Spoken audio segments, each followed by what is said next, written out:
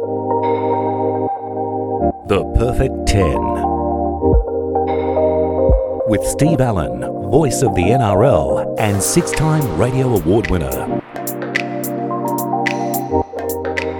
This is part 2 with one of the world's best big wave surfers, Justen Allport, better known as Jughead. This episode, Jug elaborates on the worst wipeout of his life at Cape Fear in Sydney. And he reveals that he doesn't make any money. He does it simply for his love of the sport. So let's get cracking. I asked Jug about his support team, who's around when it's time to chase a big swell. I like to travel a lot by myself and just meet people like locals that live in the area. When I go to Tasmania, I stay with Marty Paradisis, a local guy down there, and I've never travelled down with a photographer before or anything like that. But wherever I go, if I think that I need photos or video or anything like that, I just like to hook up with locals at the spot and not really bring anyone with me. I really love travelling by myself. I do have one or two guys like Russell Ord from Western Australia. He invited me over to surf Cyclops near Esperance once, and he lives a long way from there, but there's no locals there that surf there. Tony Harrington from Wombrall. I've gone to Ghost Trees with him and I catch up a lot with him in Hawaii because he hangs there a lot. And I've done 3 trips to South Australia with Tony. Oh, and a Mavericks trip. Spencer Hornby, I've done a couple of trips with him. He's a local guy too, and yeah, he's a good photographer to hang around. How does it work? Do you get a phone call saying that on the other side of the world there's a swell on its way? Like, how much notice do you get before you've got to drop everything, including your gig as a firefighter, and head to the airport? Well, heaps of people ask me that question, like, does someone just call you? And I'm thinking, who calls me? And I get that all the time, and most of the time it's just me looking at the weather maps. And yeah, I thought it might be like Batman, like there's some kind of signal and then you're off. Yeah, that's what everyone says to me. Like, do you just get the phone call and you go? And I'm like, not really. I just study the weather maps, and if it just so happens it lines up with my work and my family life, then I'll go. And sometimes it doesn't line up, and I'm just sitting at home crying because I can't get to that purple blob on the other side of the planet. Or even it could be at the other side of the country. My good mate Marty Paradisis in Tasmania, he does ring me sometimes and go, hey, you should get on this one.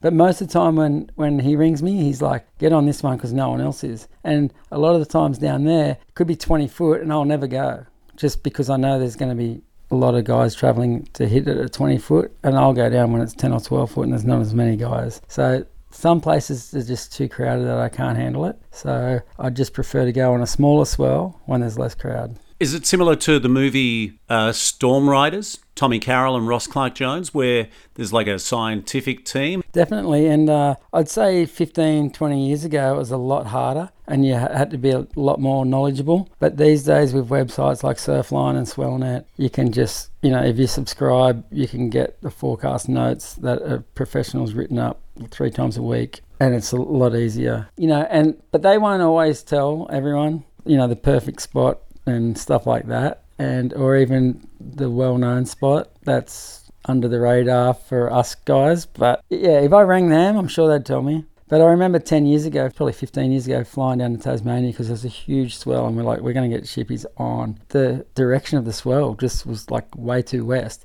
We had no idea. We just seen this huge swell and thought it was going to be on, and the winds would look good, but the swell had so much west, so now it's like you're looking, calculating degrees. If it's 5 degrees out, like you could not get big waves, even on a huge swell. So we've really got to work out each different location in the world and think about the swell direction, swell height, mainly swell period, as well as the winds and stuff like that. How do you train for big wave surfing? Oh, you know what? I don't train. I don't. Well, you've got to be honest on the perfect 10. Well, I know. You know what? I trained for a lot of years, and so many years went by, especially when my kids were young, and I just didn't get to go and chase these waves, and I was like, far out. And then like 4 years would go past, and I'd go and have a big wave, and I'd go, wow, I did all right for having no training.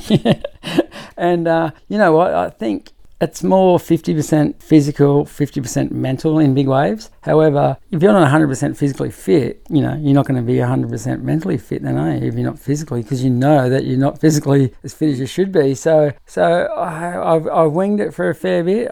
But you know what? When I say I don't train, as long as I keep in the water, surfing, surfing's the best fitness for surfing. So as long as you're doing that probably 3 times a week, and then you've got that mental game as well, then you should be fine. The other key factor is I saw a video where you spoke about one breath. Can you elaborate on that? Because when you do wipe out or when you fall off in some of these locations, you're down for a long time. Yeah, the Lung Foundation got about 10 different people to do a little thing on just one breath, and they asked me, and I was stoked that they asked me, and that video that you've seen would have been from that, and they just asked me what I could do with one breath, and I was like, well, just one breath can fill your lungs with enough oxygen to withstand a 2 or 3 wave hold down. And for people that don't know what a 2 wave or 3 wave hold down is like, you're only underwater for between 15 and 20 seconds on a 2 wave hold down, but that's not like holding your breath for 15 to 20 seconds. It's more like holding your breath for like 3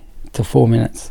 Because when you're holding your breath and you're getting rolled around and the impact and sometimes not even be able to take a full breath before you go down, it just sucks all the oxygen out of your whole body. So it's like, just quickly, it was like, I went for a run one day and I thought, how long can I hold my breath for while I'm running in the soft sand? And 6 seconds was how long I could hold, and I thought, wow. So then I tried to translate that into my body moving around in a wipeout underwater, and then I realized that's why you can only hold your breath for like 20 seconds in a big wipeout, because you're just using so much oxygen in all your muscles and it's just getting sucked out of you. So yeah, that's sort of like trying to explain it to people that haven't had a bad wipeout. You must have been delighted with the Red Bull feature story on yourself and your family. I think it's been watched by about 70,000 people in the last couple of years. Was that where you had one of your worst wipeouts? Yep, definitely. At the time, I didn't even realise. Even when I surfaced, I didn't realise that was one of my worst wipeouts, because when I hit underwater,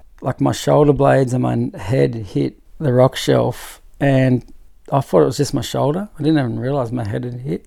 And as I was swimming to the top, I nearly sort of gave up. I really just thought, I just gave up swimming to the top, and it wasn't because I thought I wasn't going to get there or anything like that. I don't know why, I just gave up. And once I got to the top, I seen these guys coming in to grab me, and Ryan Hipwood jumped off a jet ski. So there's no one on the jet ski, biggest swell ever on the East Coast that I can ever remember. 5 metres from the rocks, I'm like, what's this freak doing, jumping off a ski? Like, wow, he's a weirdo. I didn't know. I was just all slow motion sort of stuff. And then other guys started swimming towards me. I'm like, what is their problem?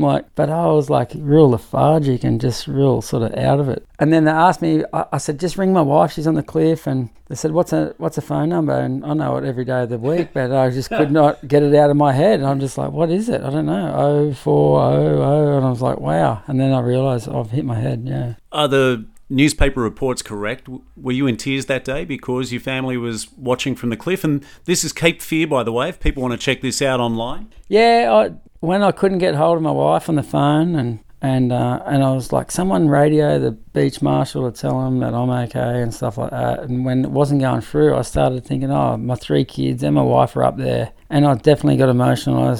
I got teary, and even like I've had a few interviews about it and I've got teary thinking about it before. Yeah, I was upset because I thought they were watching me and thinking that the worst had happened, but because they didn't know I was okay, yeah. You feel like there's a lot of testosterone and it's a macho sport, big wave surfing. Just tell our listeners what your stats are. So are you 5'3"? I'm not very tall. I'm about 5'7", maybe. And where'd I get 5'3" from? I don't know. Maybe the board I ride. And what do you weigh in at? 71. Yeah, 71 kilos. I'm not much of a man.